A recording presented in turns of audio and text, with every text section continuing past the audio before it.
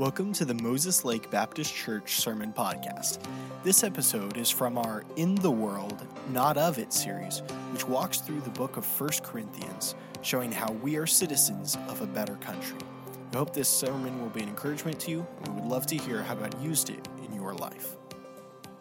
There is so much in the book of Corinthians. Before we kind of get the context and the background again, I just want to ask you, if you've ever had a time in your life when you thought that you were really accomplishing something, you thought you were doing a really, really good job, only to find out that somebody else was really doing the work. You ever had that happen?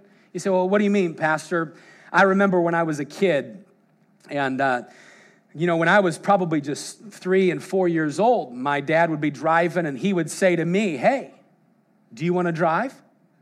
Well, of course I want to drive. And so my dad would grab me and put me over right in front of him, and I'd sit on my dad's lap, and I'd put my hands at 10 and 2, right where he told me, put your hands right there. And man, I'll tell you what, when I drove that, I was the best driver there was. I was the best 4-year-old driver there was on the streets of Greeley, Colorado. And there was a lot, mind you. I was the best one. I never hit a curb. I never hit a pedestrian. That's good. I never hit my sisters. Now that takes self-control. You know what? I'd put my hands on the steering wheel, and I thought, I'm getting it done. I'm the best driver ever. So there's the tongue twisted again. I thought, man, I'm so good at this. But the truth is, while I have my hands at 10 and 2, Dad still had his hand on the steering wheel right there. And I was too short to even reach the pedals. He is still pressing the gas, still pressing the brake. You know what I was doing? I was just filling a seat. That's what I was doing. I thought that I was really accomplishing something. I thought that, man, I have this great, even at 5 and 6 years old, I could drive a car, and I remember telling my friends at school, I drove this weekend, and they're like, yeah, right. And I'm like, no, really, I did. I'm the best driver there is. And man, the fact of the matter is, it was Dad the whole time. I found a video a few months ago that it kind of depicts this for us, in the fact of sometimes thinking that we're accomplishing a lot when we really aren't doing any of the work.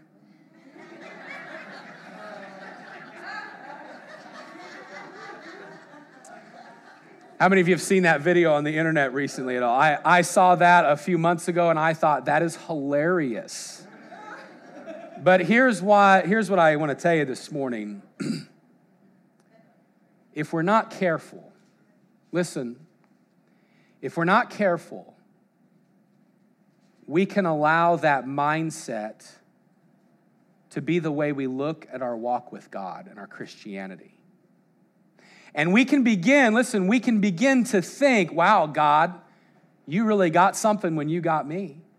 Wow, God, I'm really doing something for you. Wow, God. And we can begin to think that our Christianity depends upon us. When the fact of the matter is, really, the fact of the matter is that it's all God. It's all God. We think we're doing the hula hoop. We think, man, I got this thing down. And God's going, really? This morning, as we come to 1 Corinthians chapter number 2, we find Paul, again, and we'll just kind of get some context of this and connect the dots here this morning. But remember with me that Corinth, the city of Corinth, it was the place to be.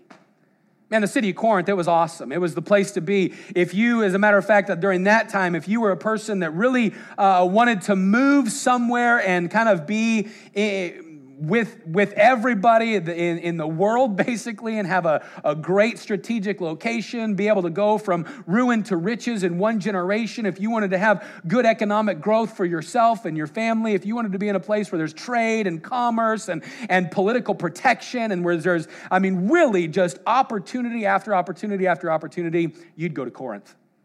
At the time that Paul would be writing this letter, and at the time in the known world, of course, Rome would be the leading the empire at the time. But Corinth was even at times, many believe, more popular than even the city of Rome. Corinth had the largest shopping complex in the entire known world. Corinth was known because it set, if you remember, we gave the word, it set upon that isthmus, the 4-mile stretch that separated the east from the west. And Corinth was a great place because of its strategic location. But we've also discovered that Corinth was a very immoral place.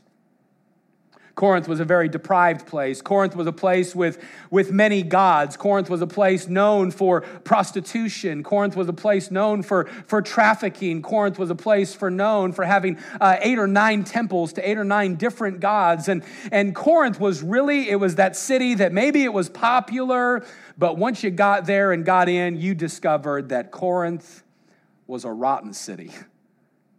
Man, it was a popular city, but it was rotten to the core. Paul comes in, and we discovered all this last week. You can go read it, Acts chapter 18. Paul comes in, and he travels from the city of Athens. We'll see this again briefly in a few minutes, but he travels from Athens. He comes into Corinth, and when he gets into Corinth, man, he sees the sin and the filth, and he sees the deprivation and everything going on there, and Paul is kind of frustrated. He's fearful. We'll see all of this today, but he decides, you know what, God, I know you want me to do something. And God comes to him and says, Paul, just speak for me and give people me. And God uses Paul to establish an incredible church in the city of Corinth.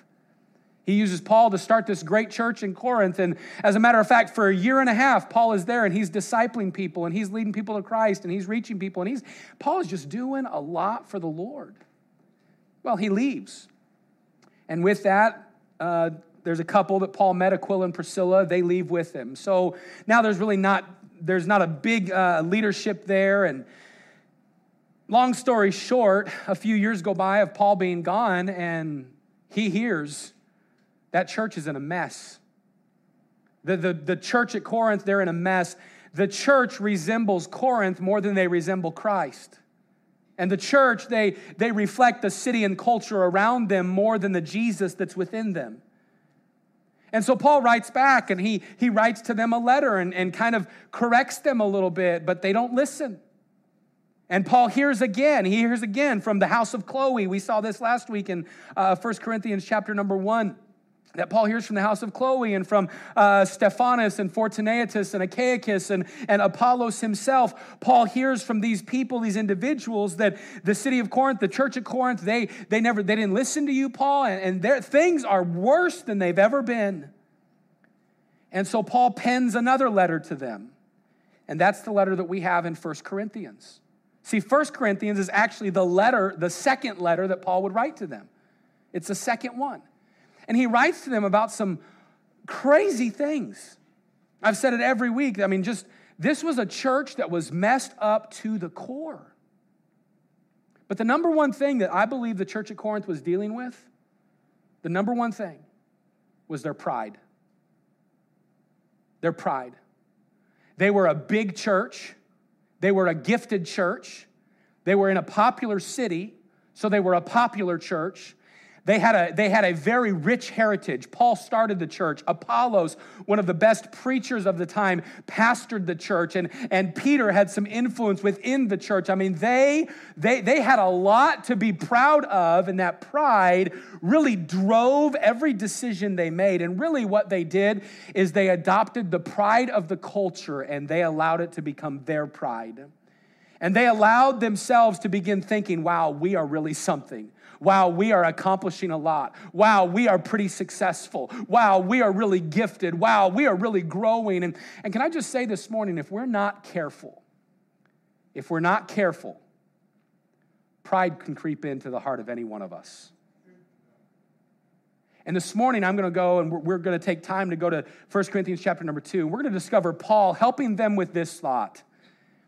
Hey, it has nothing to do with you.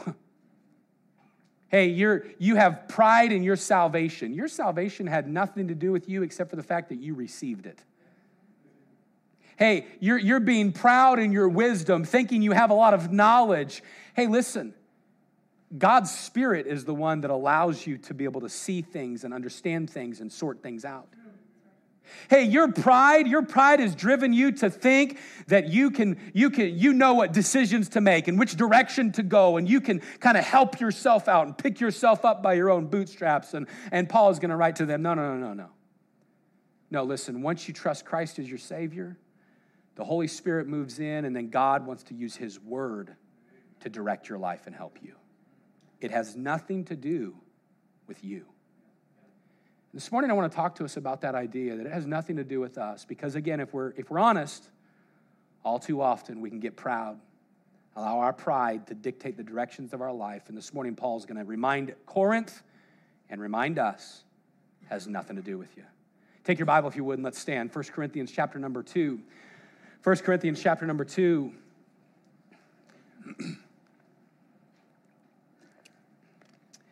And we're going to read just the first 5 verses for right now. We'll go through the whole chapter today. We're going to be here until about 2 o'clock, but that'll be okay.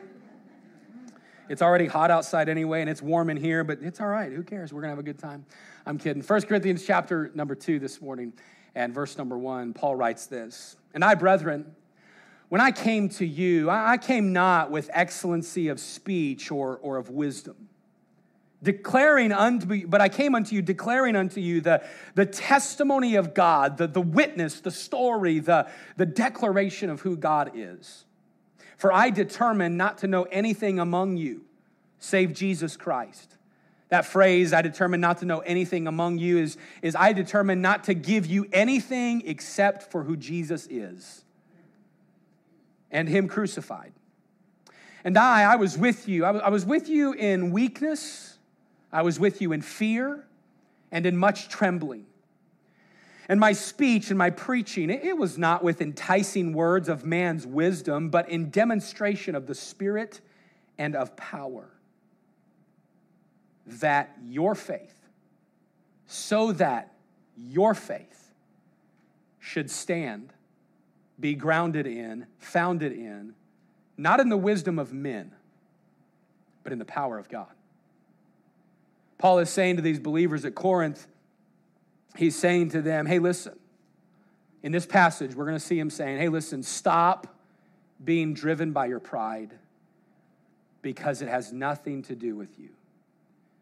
It has nothing to do with me. So Paul's saying to him, listen, I didn't save you.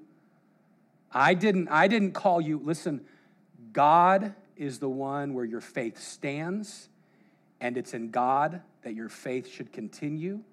And if we're not careful, we can become too reliant upon ourselves and upon our culture. And this morning, I'm going to challenge us. This week, let's remember it has nothing to do with me. Let's pray, and we'll get right into the message today. With our heads bowed and our eyes closed, why don't you take a minute? Why don't you take a minute and just in the quietness of your own heart, would you ask God to speak to you? Ask God to help you today, to hear from Him, and to be able to respond to Him.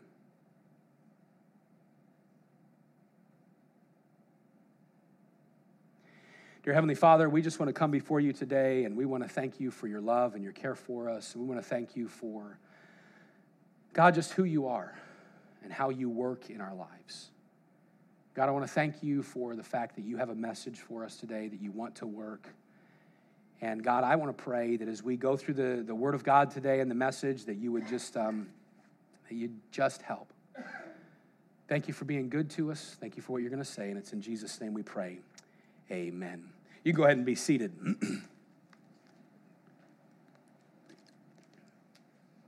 As we come to 1 Corinthians this morning, just for sake of time, I want to just kind of read through the entire chapter. We'll refer to a couple other verses through it, but I want to just continue reading. So take your Bible, let's go to verse number 6 and continue reading what Paul says. Because he says, howbeit we speak wisdom among them that are perfect. That word perfect, it means complete or made complete in Christ. Yet not the wisdom of this world, nor of the princes of this world that come to naught. But we speak the wisdom of God in a mystery, even the hidden wisdom which God ordained before the world unto our glory, which none of the princes of this world knew. For had they known it, they would have not crucified the Lord of glory. But as it is written, eye hath not seen, nor ear heard, neither have entered into the heart of man the things which God hath prepared for them that love him. But God, he hath revealed them unto us by his Spirit. For, or because, the Spirit searcheth all things. That word searcheth, it doesn't mean to try to decipher and find out. The word searcheth would basically mean that the Spirit knows all these things. Yea, he knows the deep things of God. For what man knows the things of a man, save the spirit of man which is in him? Paul's asking a question, who knows you better than you? Well, you know you. Now, your spouse might know you, your kids might know you, but who knows the real you? Well, you know you. Okay, notice what he says. He continues. He says, even so, the things of God knoweth no man but the Spirit of God. So who can know God? Well, the Spirit, the Holy Spirit, which is God, knows God. We'll connect all the dots in just a minute. Now, we have received not the spirit of the world, but the Spirit which is of God, so that we might know the things that are freely given to us of God, which things also we speak, not in words which man's wisdom teacheth, but which the Holy Ghost teacheth, comparing spiritual things with spiritual. But the natural, the unsaved man, receiveth not the things of the Spirit of God, for they are foolishness unto him. Neither can he know them, because they are spiritually discerned. They can't understand spiritual things. But he that is spiritual judgeth or examineth or sorts out all things. Yet he himself is judge of no man. For who hath known the mind of the Lord, that he may instruct him? But we have the mind of Christ. I'm going to be honest with you this morning. Really, 1 Corinthians chapter 2, we could break it up and I could preach probably about 5 messages out of just chapter 2. It is so deep with help and truth that I think will challenge us. But for the sake of not being in this series for 2 years, we're condensing it down to one message. And so today I'm gonna talk quickly. I'm going to throw out some thoughts, and we're going to dive into this chapter. We're not going to really dissect every verse. We're just going to try to get the overall concept of what Paul is getting at. And that overall concept, I believe, is simply this thought that your Christian life, the success, if I can say it this way, the success of your Christian life, the accomplishments in your Christian life, it has nothing to do with you or with the culture around you, so quit leaning into it. Quit allowing culture to be your main influence. Quit allowing your own mind and your own heart to be your main influence. No. Everything started with God, and everything continues with God.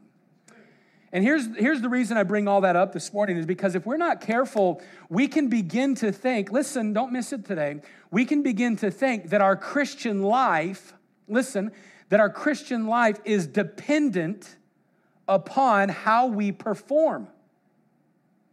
I'm going to say that again. If we're not careful, we can begin to think that our Christian life is dependent upon how we perform. Let me ask you a question.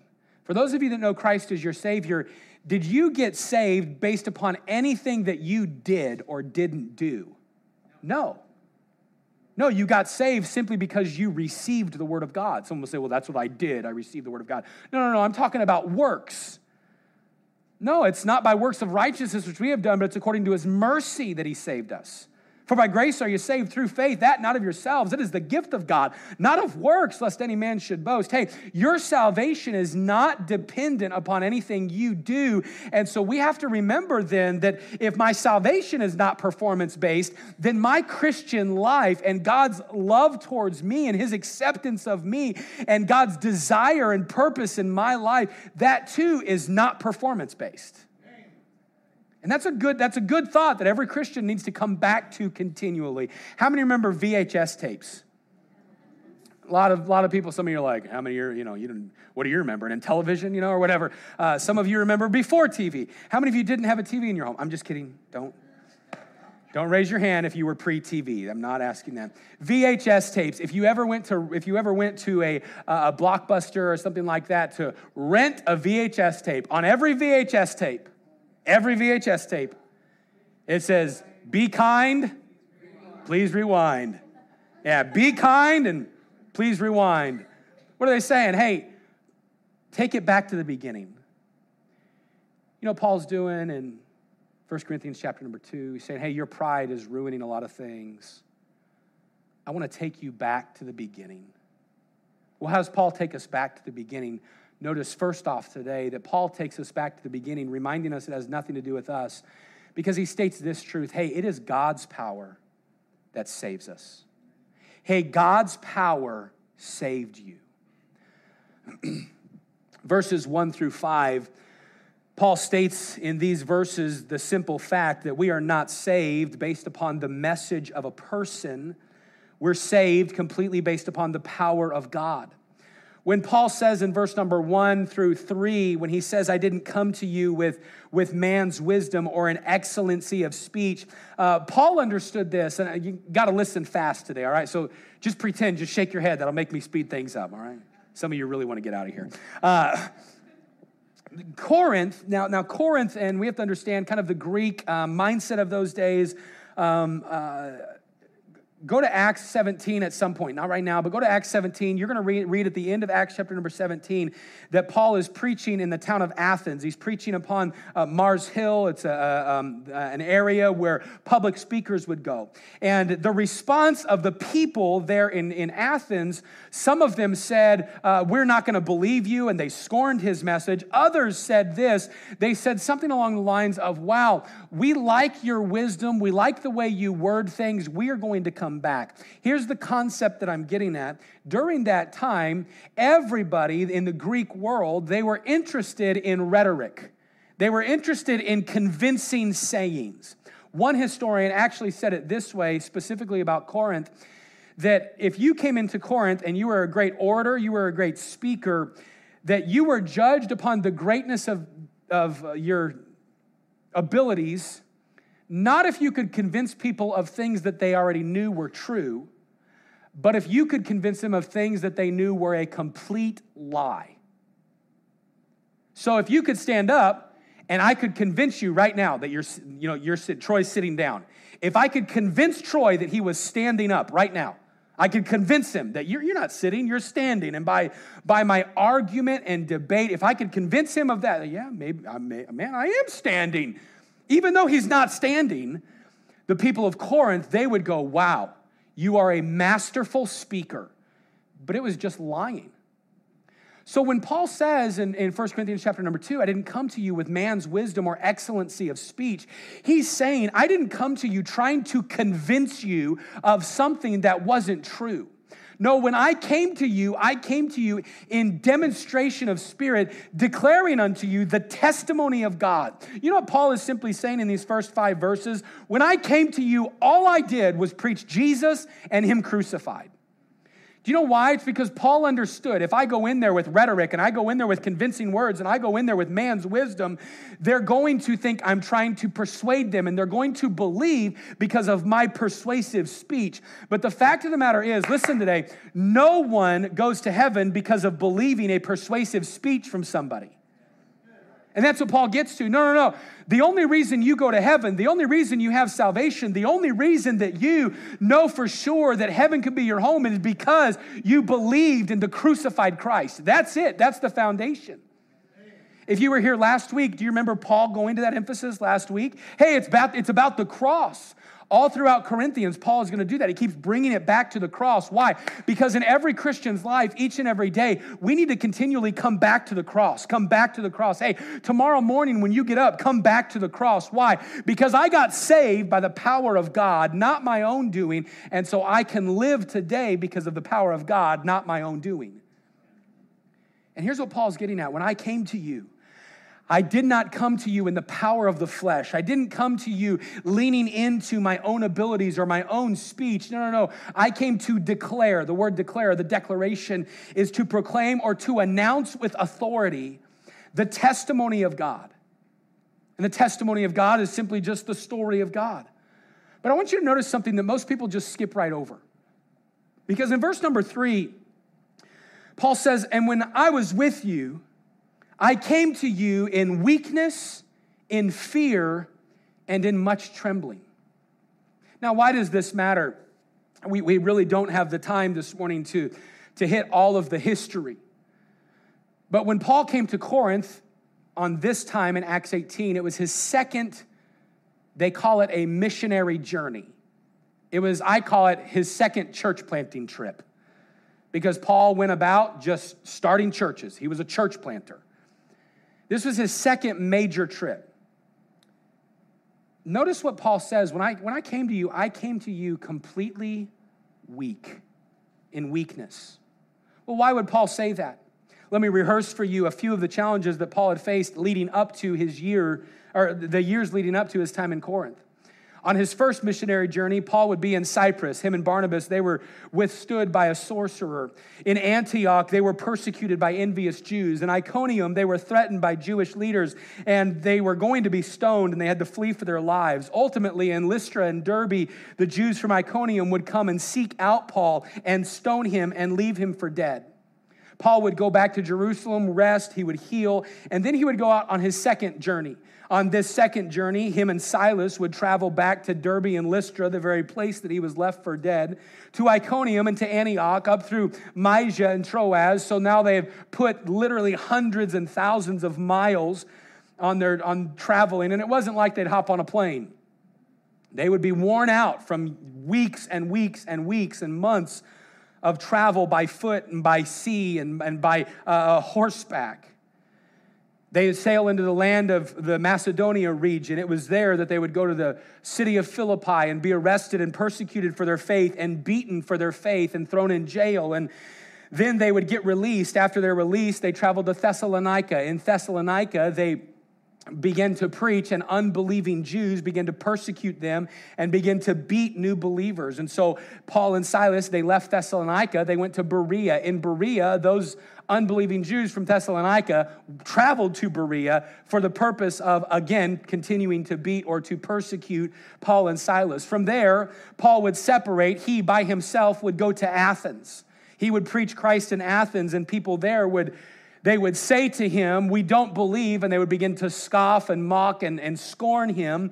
Others, they came to him with the attitude of tons of questions and the convince me attitude. Oh yeah, well, and they were very antagonistic on him. And then Paul would end up in Corinth. So when Paul is in Corinth and he says, "I was in you in weakness," if that had been your previous 4 years, I think you would write the same thing. I came to you in weakness. When Paul was actually ministering in Corinth, he wrote the book of 1 Thessalonians. Here's what he wrote to the church at Thessalonica while he was in Corinth. He said, "Therefore, brethren, we were comforted over you in all our affliction and distress by your faith." He had received word when he was in Corinth that things were going well in Thessalonica, and he says, "Listen, I needed it. I was comforted because I had been afflicted, and I was at a state of distress." So when Paul says, "I came to you in weakness," he wasn't just, it wasn't just trying to say something that would be just a comfort to them, just using words. No, he's like, "Listen, I came to you in weakness, and I came to you in fear." Did you know Paul was afraid about speaking the truth of God? He was afraid. You say, "Man, the great apostle Paul?" Yes. Yeah, he was afraid of preaching Jesus. Well, why was he afraid? Because he knew that it wasn't going to be well received. He's been stoned and beaten. You can go read in the end of 1 Corinthians, we'll see it in a few weeks, when he lists out all of the incredible things that he went through for the gospel of Christ. Paul was afraid. Matter of fact, he was so afraid that God had to speak to him about his fear. Acts 18, verse 9 and 10, the Lord spake to Paul in the night by a vision and said, "Be not afraid. Be not afraid, but speak and hold not thy peace, because I am with you. No man shall set thee to hurt for thee, shall set on thee to hurt thee, for I have much people in the city." You know what Paul was afraid of? He was afraid to speak with boldness the gospel of Jesus, and God literally in a dream and in a vision, and we know God doesn't work that way now. God gives us his word, the word of God. We have the completed word now, but through this vision, God came to him and said, "I know you're afraid. Speak anyway." Man, so you say, Pastor, why are we highlighting all of this? Because he brings it to a culmination in verse 4 and 5 when he says, my speech and my preaching, it was not with enticing words of man's wisdom, but it was in demonstration of the Spirit and the power of God. Hey, the reason I came to you and just preached is because I knew that the gospel could change your life. That's what he's saying in verse 4, the demonstration of the Spirit and of power. I knew that word demonstration. It's like a closed case in court that has been proven. Paul said, it's already been proven of what the gospel could do. And so I knew that if I came with man's wisdom, it wasn't going to convince you. But I just came and said, hey, here's who Jesus is, here's what he did, and here's what he can do.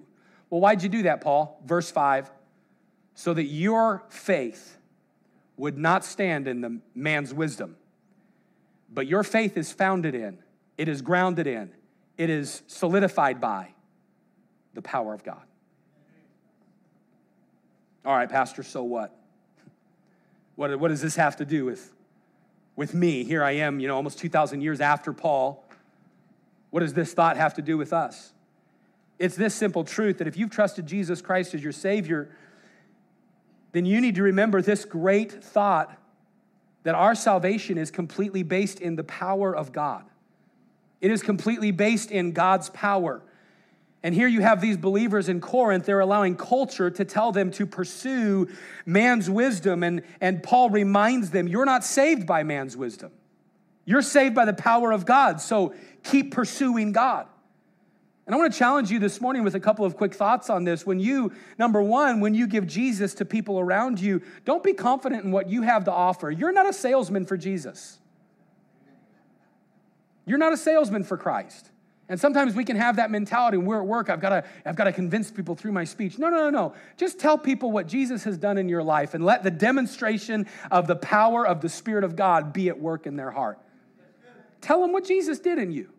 That's the first thought. The second is this: as you go through the Christian life, as I mentioned last week, as you go through the Christian life, know that you're saved by the power of God. And since we're saved by the power of God, it is by the power of God that I should live every day. God, I need you today. God, I don't want to walk in my own power. Here's the church at Corinth walking in their own pride, in their own wisdom, in their own power. And Paul says, hey, stop. Rewind. Go back to the beginning. When you got saved, you didn't get saved because of anything you do. So when you go through your days, stop performing for God.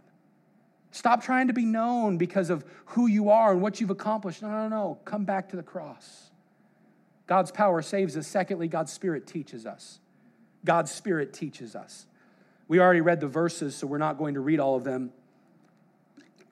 But in verse 6, all the way through verse number 14, basically what Paul is saying is that God's plan has always been a plan of redemption through Jesus Christ. If you were to go to Scripture, and I'm speeding this point up, if you were to go to Scripture, don't miss it. Everything in this book, everything points to Jesus. Everything.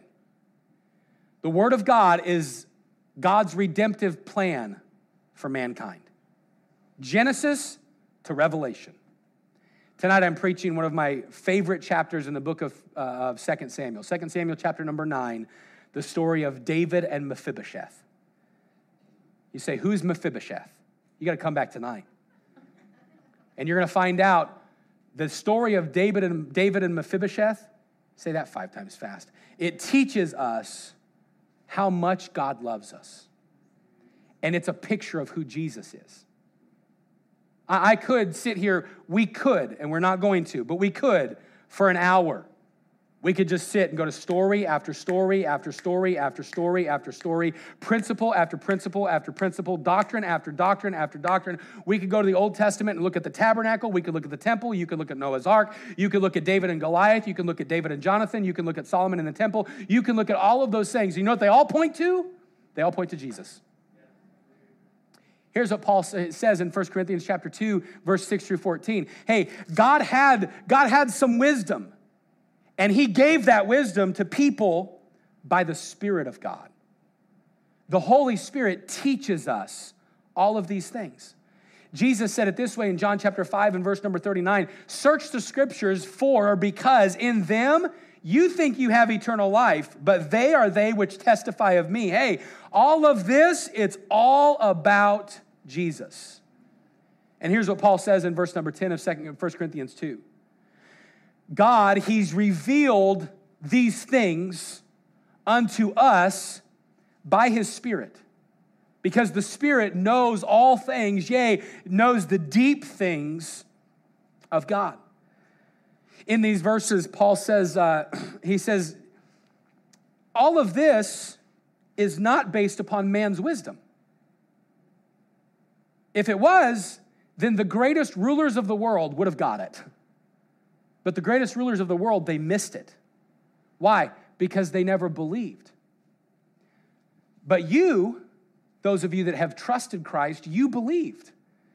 And when you believed, God said, I'm going to put my Spirit within you. Now, remember how I said 1 Corinthians 2 is just rich? There is a whole doctrine here that I want to just simply say in a couple of sentences. When you trusted Christ as Savior, the Holy Spirit of God moved into you. It wasn't progressive. There's religions that like to teach that when you get saved, God's Spirit kind of moves into you progressively. You know, it's one step at a time. And so you have to do this, and then God's Spirit is like, okay, and I'll give you a third of me.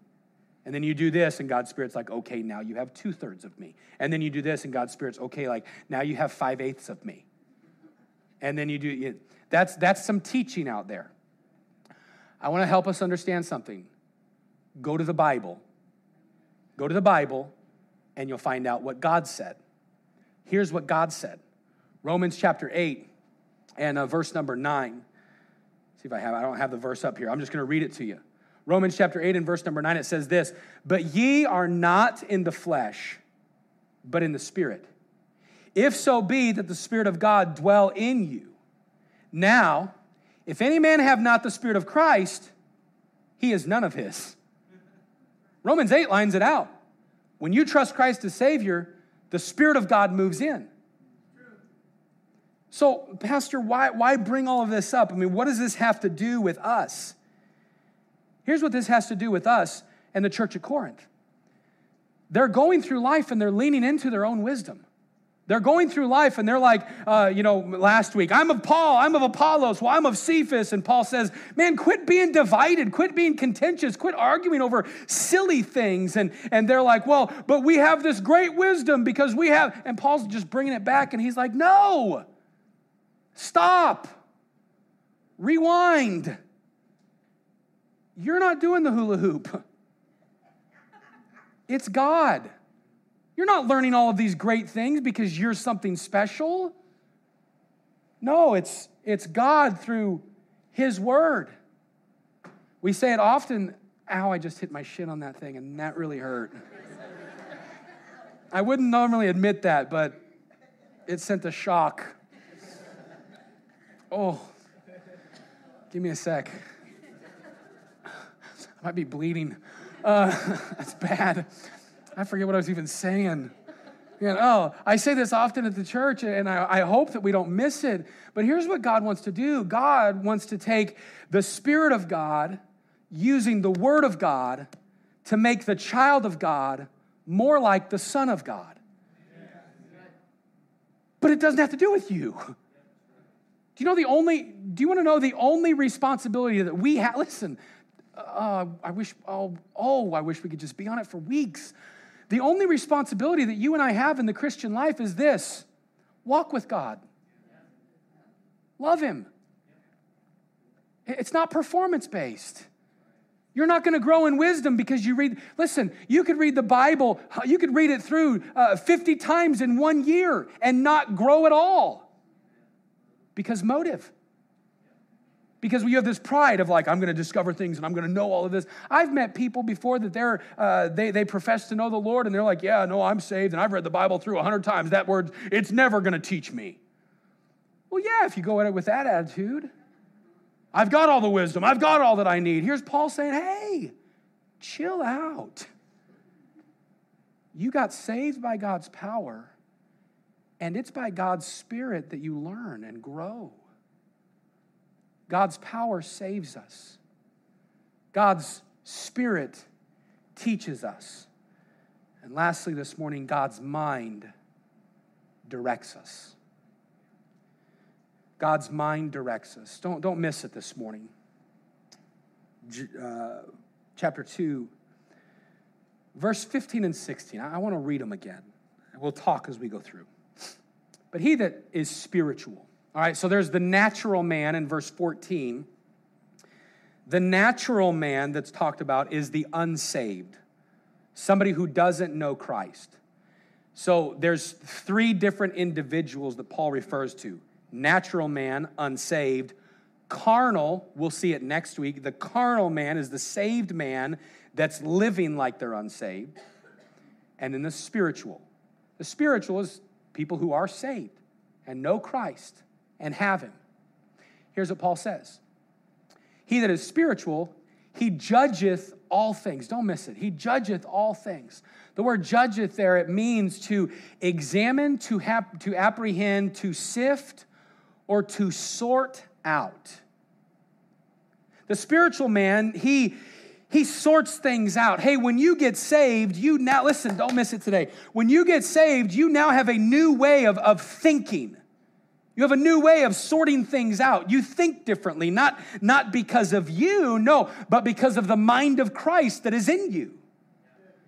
But then it says, but yet he himself is judged of no man. That means that people don't get you. People don't get a saved person.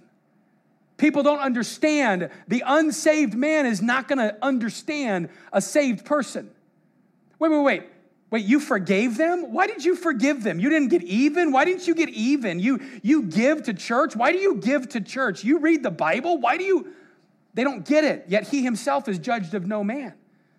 And then verse 16, it says, for who hath known the mind of the Lord that he may instruct him? Who knows God? Who is God's teacher? Well, nobody is. But then Paul says this, but we, if you know Christ, you have the mind of Christ. Here's the thought this morning. The unsaved, the natural man, the Corinthian culture around you, they only know what they know. But you have the mind of the Lord. And his mind directs you. And his mind helps you sort things out. And Paul is saying, you don't have to go around thinking like the culture around you, because now you have a new way to think. The mind of Christ. And the thought this morning is this, that when you get saved, you get the Holy Spirit of God, and he reveals to you the mind of Christ, which God's Holy Spirit, remember my quote again just a second ago, the Spirit of God takes the Word of God. This is the mind of God. This book has in it everything about God and about eternity and about this life that you and I need to know. It is the mind of God to us. And now don't miss it today, because of the fact that we have God's Spirit and God's mind, now we are able to go through life sorting things out. You're able to know that you're going through a trial right now, but I know that God's in control and all things work together for good to them that love him and them are called according to his purpose. You're maybe going through a situation where that person mistreated you, but you know I can forgive them because God forgave me. I can sort it out. You can sort things out. You can see things differently. You can examine things deeper. You can discern. Why? Because you have the mind of the Lord. But here's where I want to go with this thought, and I'll give a last application and we'll be done. Too many Christians are easily pulled into viewing things through the lens of culture. I'm going to say that again, and I want you to think about Corinth and us. The church at Corinth, the believers at Corinth, they were thinking like the people around them. They were arguing, they were bickering, they were looking at sin like everybody else was looking at sin, to the point that a man having a relationship with his stepmom was okay to them. Okay, it was okay to them. We're going to see that in a few weeks. They were thinking because of the influence of the culture. And if we're not careful, we too can think because of the influence of culture. And here's what happens when we begin to allow our thinking to be shaped by culture rather than Christ. Listen, we allow culture to give us our purpose rather than the mind of God. We allow culture and we listen to culture regarding the touchy topics rather than Jesus. Well, like what? Well, listen, don't miss it. We allow culture to define a gender rather than the Word of God. We allow culture to shape our view about marriage rather than the Bible. We allow culture to dictate when life begins rather than Scripture. We allow culture to tell us what should and shouldn't be our goals rather than the Word of God. We give culture permission to tell us what should and should not be important to us and where we should and should not invest our time, our money, our talents, our abilities. We allow culture to tell us what we should pursue and what should be our dreams and what we should make as priority in life rather than the Word of God. And listen, this morning, here's what Paul is saying to the believer at Corinth and to the believers at Moses Lake Baptist Church. Stop it. Hey, you have the mind of Christ. Hey, you don't have to look, listen, we don't have to look at all the craziness in our culture and get scared. I don't have to look at all of the psychotic news and all the stuff happening and be like, what are we going to do? Oh, the world's on fire. Oh, I don't need to do that. Well, why? He already told me what's going to happen. Things are going to wax worse and worse. Until what? Until we see our hope. Oh, wait, let me say it again. Our hope. Earnest expectation. I don't need to allow culture to tell me fear and be frustrated and be divided and be divisive and it's all about you and get yours and put you first. No, I don't need to allow any of that. Why? You have the mind of Christ. Man, you have the Holy Spirit to teach you. You have salvation that's not founded on you.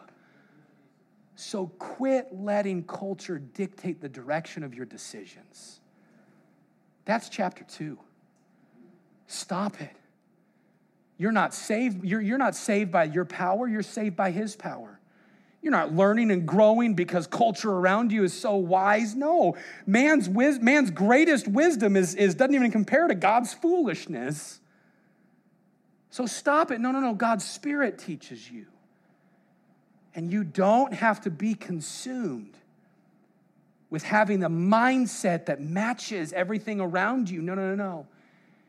You have the mind of Christ. You have new priorities. You have new purposes. You have new love. You have new hope. You have a new Father. The world says, be confident in yourself and what you have to offer. And Paul reminds Corinth and he reminds us today, it has nothing to do with you. Put that VHS tape in that rewind machine. You remember those rewind machines? I love those, man. I hated waiting for the VCR. Oh, man, especially the VCRs, you had to hold the button down. Whoever invented those was just not thinking. Hey, listen, put your life in that VHS rewinder today. Go back to the beginning and remember this. Your faith in Christ, it stands in the power of God. You're growing in Christ. It happens because of the teaching of God's Spirit. And your direction in life, it can be known because you have the mind of God. Thank you for listening to this message. We hope it's been an encouragement to you. And if you'd like any further information about our church, we'd like to encourage you to visit mlbc.church.